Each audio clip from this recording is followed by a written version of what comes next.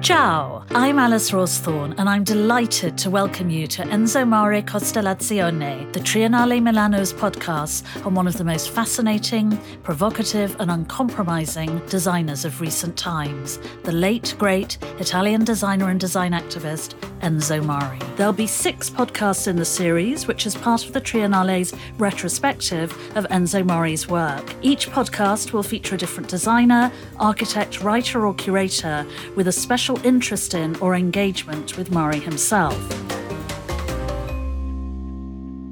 And who better to start the series than my fellow collaborator in these podcasts and the exhibition's curator, the mighty Hans-Ulrich Obrist. Hello, Hans-Ulrich. Hi, dear Alice. How are you? I'm very good. All the better for hearing you. Now, I'm going to tell the listeners a little bit about you. Hans-Ulrich is unquestionably one of the most prolific, compelling and influential art curators of our time. He has a passionate interest in design and in particular in the work of Enzo Mari, who has been his friend and collaborator for many years. Born in Zurich, Switzerland, Hans-Ulrich curated his first exhibition, given the self-explanatory title The Kitchen Show, because it was indeed held in his kitchen, featuring works by Fischli Weiss and Christian Boltanski when he was a student in 1991. He's since curated well over 300 exhibitions and recorded several thousand hours of interviews with artists, designers, musicians, writers, philosophers, activists, mathematicians, and anyone else who happens to intrigue him. He has topped Art Review's Power List not once but twice and combines his role as artistic director of the Serpentine Galleries in London with advisory roles at the Luma Foundation in Arles and the Shed in New York. The New Yorker memorably described Hans-Ulrich as the curator who never sleeps, although he does confess to 5 or 6 hours of sleep these days, always followed by a daily ritual. He's got lots of those, but one of the oldest and his favourites is reading 50 minutes of the work of the great Martican poet and philosopher Edouard Glissant first thing every morning. So, Hans-Ulrich, why did you decide to curate an exhibition of Enzo Mari's work? Thank you so much, Alice, for this introduction, and such a pleasure and privilege to do this podcast with you. Actually, in a way, it all began, I would say, about 20 years ago when I started to spend a lot of time in Italy. I already was in Italy as a teenager in the 80s and visited artist studios around 86, 87. And one of the artists I visited then was Michelangelo Pistoletto. And he said, it's really unfortunate that I don't speak Italian because he would have such a better conversation with me if only I would learn Italian. So then I went back to Switzerland, I learned Italian, and a year later, I visited him again. So it's really thanks to Pistoletto that I learned the Italian language. And that then led in the early 2000s to a professorship at UAF at the University in Venice, where I taught art and curatorial studies. And I would take the night train every second week from Paris, where I lived at the time, and where I was the curator at the Musée d'Art Moderne. And I would go for Thursday, Friday, every second week to teach in Venice. I would always stop on the way back for the weekend in Milano and spend time there with my friend Stefano Boeri. I would very often actually stay in the guest room of the late Cini Boeri, who so sadly passed away, and whom we have to remember here, because very often Stefano's guest room was occupied, so he would arrange for me to stay in the magical apartment of his mother, the great architect, great designer, visionary Cini Boeri. And so I started to spend time in Milano and meet this entire generation through Stefano, Mendini, Magistretti, Sozzas, Cini Boeri, of course, Nanda Vigo, Castiglioni, and also Mangiarotti, and also Enzo Mari. And we started to do lots of conversations with them, and it was the beginning also of my design research, and I always used the methodology of conversations to learn. And so I would visit all these designers and spend hours and hours with them. And that's somehow the beginning really of a friendship with Enzo Mari. And ever since, I would say around 2000, 2001, when we started to spend time, I think it would be amazing to one day bring all the dimensions, the incredible creativity of this designer and artist and activist, all these things at the same time, to bring all of this together. But of course, this needs a lot of space. And there was never really the space to do that. It's a show which would be far too big for the Serpentine. It really needs thousands of square meters because Mari's life is so prolific. And so it's really only when Stefano became director and president of the Triennale, and of course immediately thought of Mari and called me and said that if I would do this show, that this unrealized project somehow became realized. And of course it went also full circle because it all began with Stefano introducing me, and Gini, of course, introducing me to these great, designers and introducing me to Enzo. And now, 20 years later, Stefano asking me to curate this show. And so could you talk us through the exhibition by describing what we'll find there? Yeah, the exhibition, of course, has a lot to do with politics also. Of course, Mari's connection to communism and the arts and crafts movement, and how he always saw and sees design as inherently political, which makes him so relevant for a lot of young creators now. And in a way, we wanted to address the many dimensions, and this exhibition is really very much about the many Maris. It's about Mari as an industrial designer, as a furniture designer, as an exhibition maker, as an artist, as a manifesto writer, as a polemicist who is also famous, last but not least, for, as you know very well, Alice, for his rages against the design world and particularly the design industry. And so the idea really was somehow to bring these, it's a bit like in superstring theory, there's so many dimensions, and it's to bring those together in an exhibition. We used an exhibition display. Mari had still actually recommended to be used and sort of show all these different works, also his artworks, of course, because he was also at the very beginning of his career, which is interesting, at the beginning of his trajectory, he, before actually shifting more and more into design, having studied originally art, he exhibited his artworks for several years, and he was also part of this group, associated artists who were somehow friends, called Arte Programmata. Getulio Alviani was also associated to that, and of course, the late Nanda Vigo. And his period as a visual artist, we wanted to also show in terms of the interdisciplinarity of the practice, even if his period as a visual artist was relatively short. And so that's a chapter in the book. And then we really show all the furniture, the many different kind of design objects like vases, the calendars, the famous calendars, the books, the ceramics, as well as, of course, the games and the toys, because it's interesting, generations of kids actually grew up with these games and toys. And so design, and I will always remember, Alice, the memorable evening in 2006 we had with Enzo, with Julia Peyton-Johns, with Rem Koolhaas, and with yourself, where you prompted Mari, mainly at the dinner, to talk about his games, and it was a very special evening.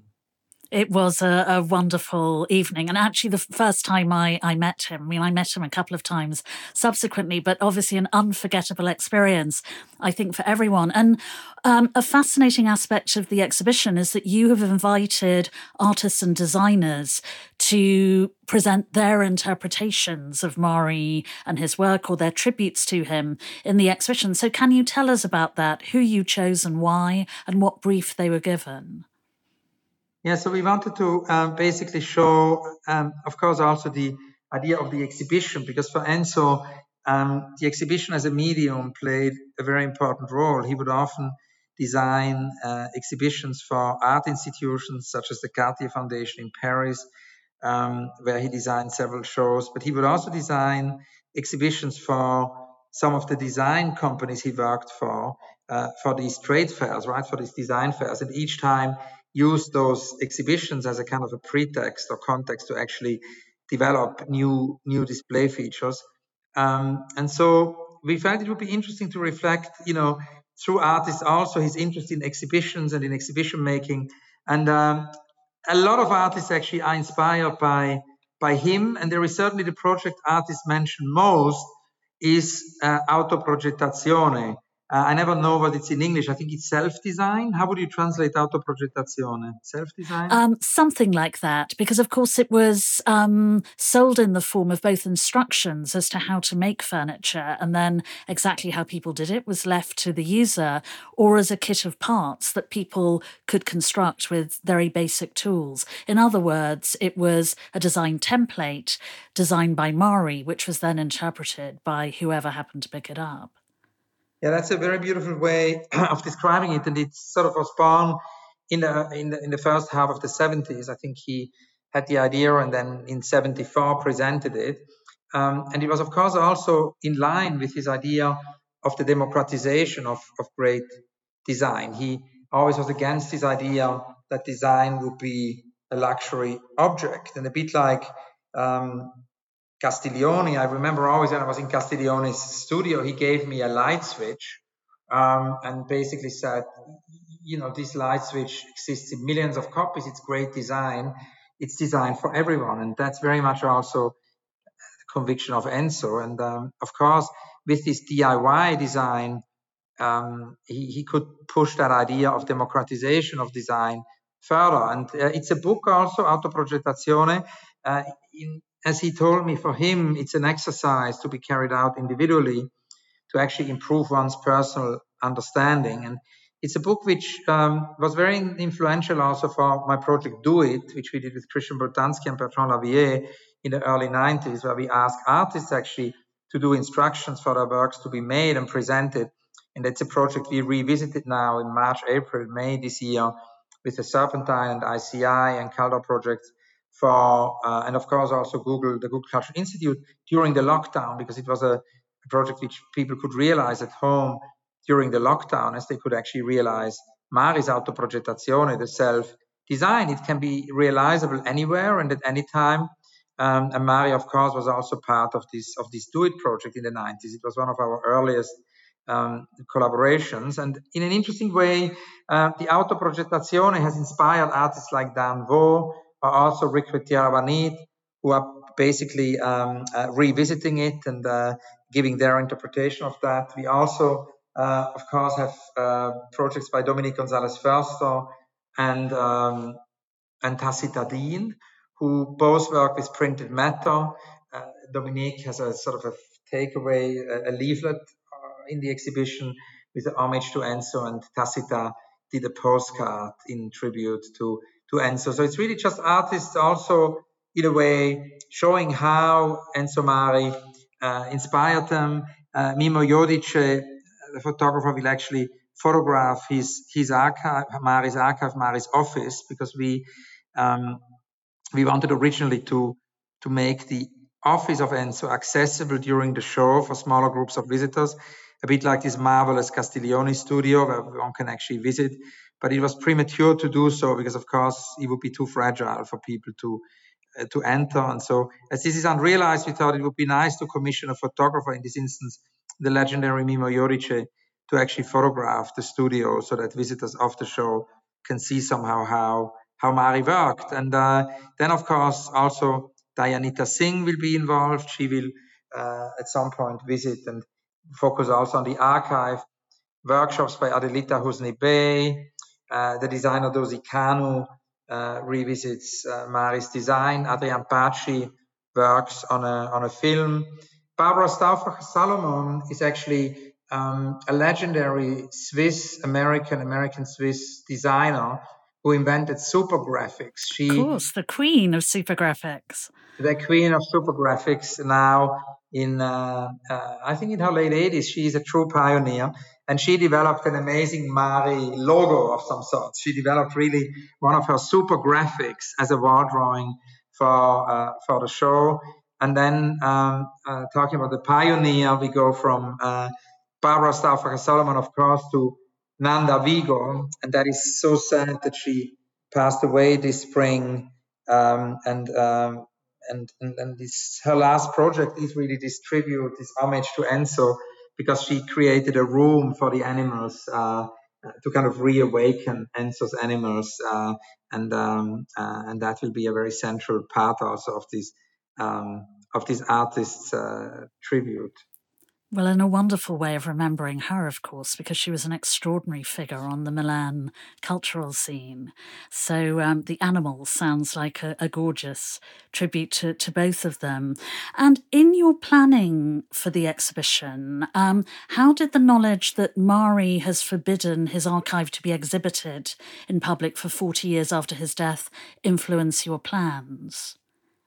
I mean, it gave the show a certain urgency because, of course, it will in this sense be the last show before then the archive will be frozen according to his will. And I must also say that the show is really a collaboration with many people, foremost, of course, with Enzo, with whom I had so many conversations. We also published them in a book, and the full set of conversations will be actually part of the catalog, alongside all these different tributes also from artists and designers, from Martino Campo, from Jasper Morrison, from yourself, from Paolo Antonelli.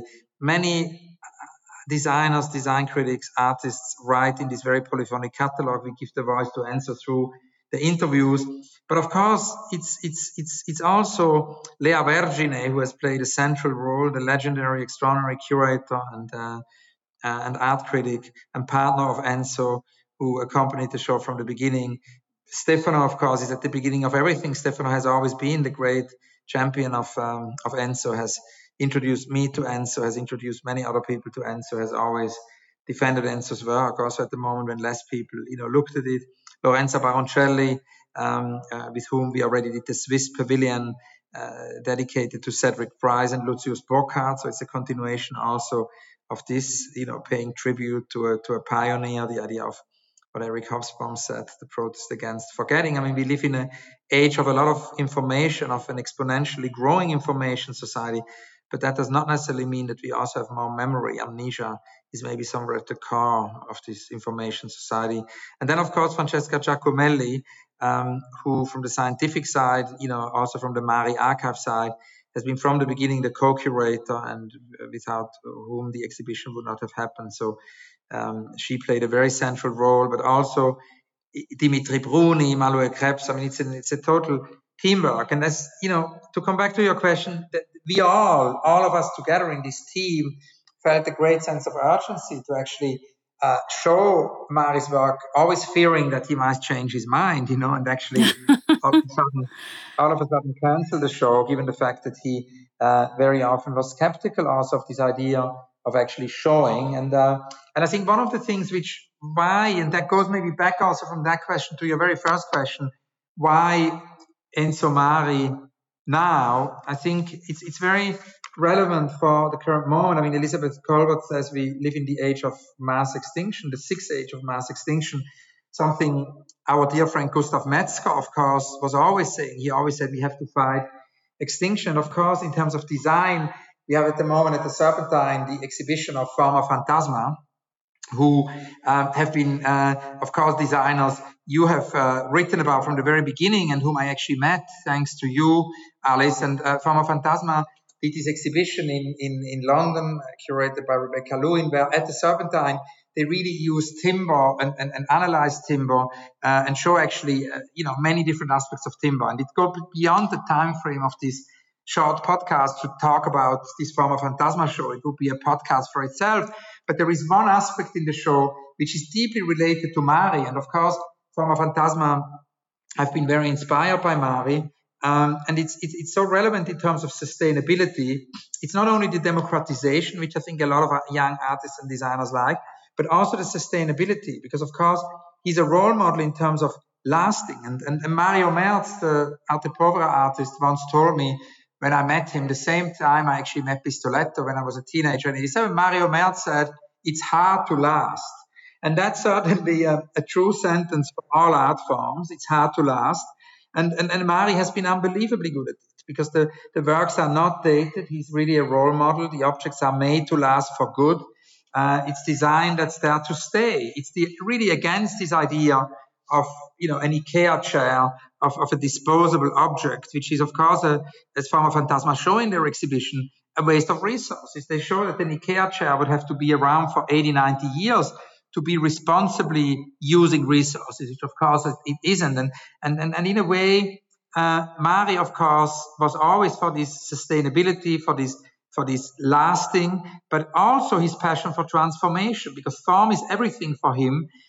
He wants to create through these forms models for a different society. And I was actually thinking about Enzo a lot also when I read my favorite book of this summer, which is the new book of Roman Krcharnik, who is an extraordinary author, and he wrote a book called The Good Ancestor. And it's very much about how to think long-term in a short-term world, which of course is the way, as he writes, to fight extinction. And also how can we actually be good ancestors, and how can we, in a way, think long. And there is deep time humility, the idea of actually seeing, humankind as an eye blink in cosmic history.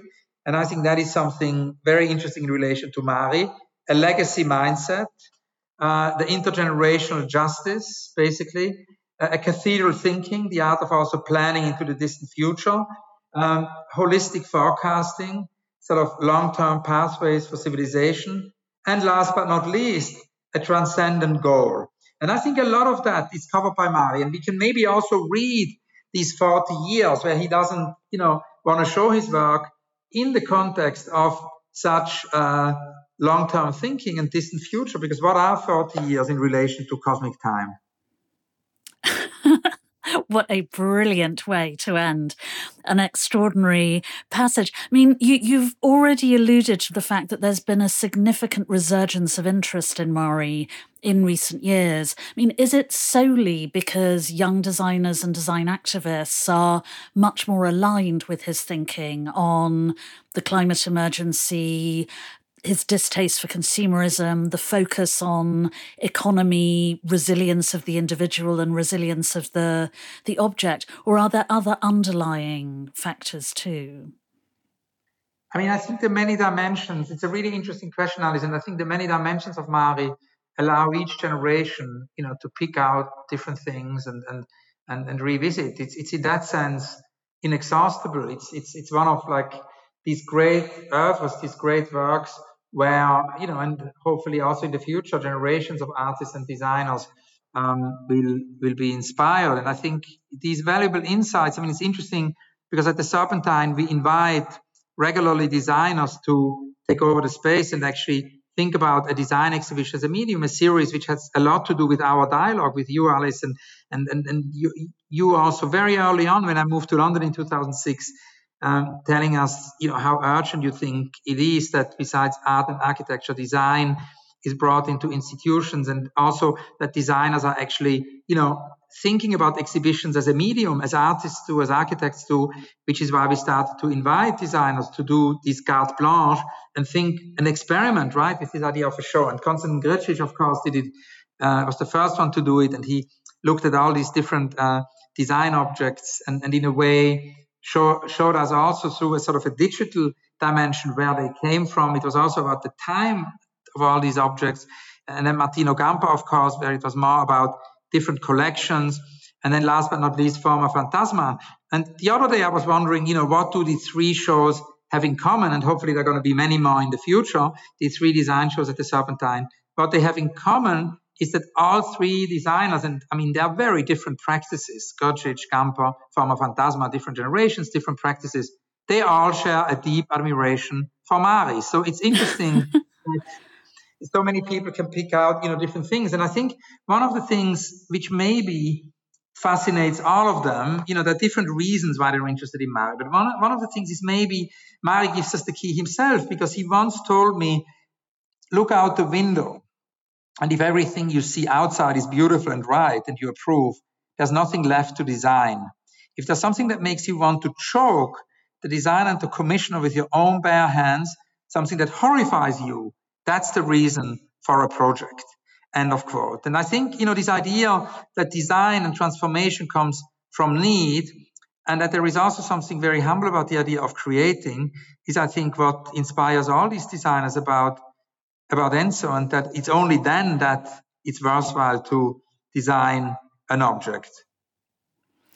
Indeed, and it's interesting that I think it's probably one of the common misconceptions of design is that so often great design comes from a sort of noble, heroic vision, when actually there are many other designers who have articulated exactly what he said to you. And it's actually the faults and flaws of design and the fact that the vast majority of design is deeply mediocre and most of the rest is downright bad, and only a tiny bit of it is actually of value, and it's that spurs them on. But he, I think, of his generation was very honest in engaging with that sort of nihilism, to an extent that his peers possibly weren't. But I'd also like to touch on whether he has been directly influential on your work, because of course one of his great accomplishments was his exhibition design, which he did for Danesi, his loyalist and most empathic client, and also in the institutions where his own work was shown and in other contexts. I mean, he is a truly extraordinary exhibition maker, and I'd be very interested to hear your assessment of this aspect of his work and whether it has influenced your work as a curator and exhibition maker. Yeah, definitely. I mean, it has inspired the Do It exhibition, which has now happened in 165 cities, and there has never been a moment since 1991 when we started it that the Do It exhibition has not taken place. There has always been a Do It version somewhere, and it's in that sense a very self-organized kind of system which keeps growing, and it always involves local research, local artists are joining wherever it goes. So it's a growing archive. And that project has been very deeply inspired by the Autoprogettazione. So that would be a direct influence. But actually also one of my unrealized projects has a lot to do with Mario, because I've always had this dream because I cannot live with books, and I always love to share books with friends and people and give books to people. And so I was always dreaming of having a mobile library, this idea of a library which could go to places. And of course, Mari did this extraordinary mobile library, I think, for Bompiani, which at some point actually, it's unfortunately again an unrealized project in Milan, because I wanted to realize it for the exhibition, but there weren't enough drawings, and it's actually was difficult, and we came to the conclusion that it cannot be made. But that would have been a dream, to have the mobile library of Enzo going to places in Milan during the exhibition. But we are happy that we're going to have Enzo Mari tramways in Milano during the show. The Swiss designers Norm Form are designing the catalog, and Form are also developing the posters for the exhibition. And we definitely are going to have many different covers, because there are too many good possibilities for covers with Enzo. So I thought it would be nice that we have 6 or 7 covers, and then people can choose which catalog they want to buy. So we're going to have the Apple, we're going to have the Panther, we're going to have the Hammer und Sichel. We're going to have many different versions of his iconic designs, and people can choose. Wonderful. Now we have a few more minutes, and in this series we're asking everyone to identify 3 projects of Enzo Mari's that are particularly inspiring for them. So what are your 3? The mobile library, of course, may well be one of them. Yeah, the mobile library, the Autoprogettazione. Yeah, I think the idea of knowledge production, and as he always said, I mean, I think it's interesting that he always wanted design to kind of produce knowledge.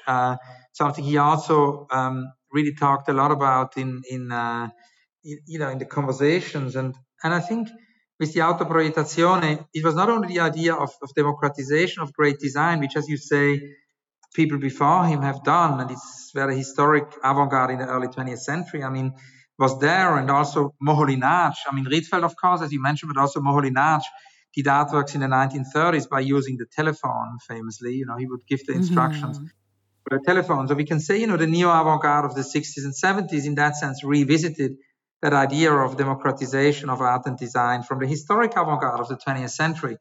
But I think what is striking about the Autoprogettazione is this idea of knowledge production, that he really wanted them to be carried out individually to improve one's personal understanding. So it was almost like a school, a DIY school of design, and I think that makes it very special. And then the third one, what would be the third one? The autoprogettazione.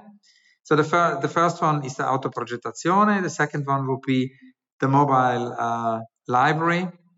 And I think the third one will probably be the calendar, because I live with it every day. Like your Edouard Glissant readings. Exactly.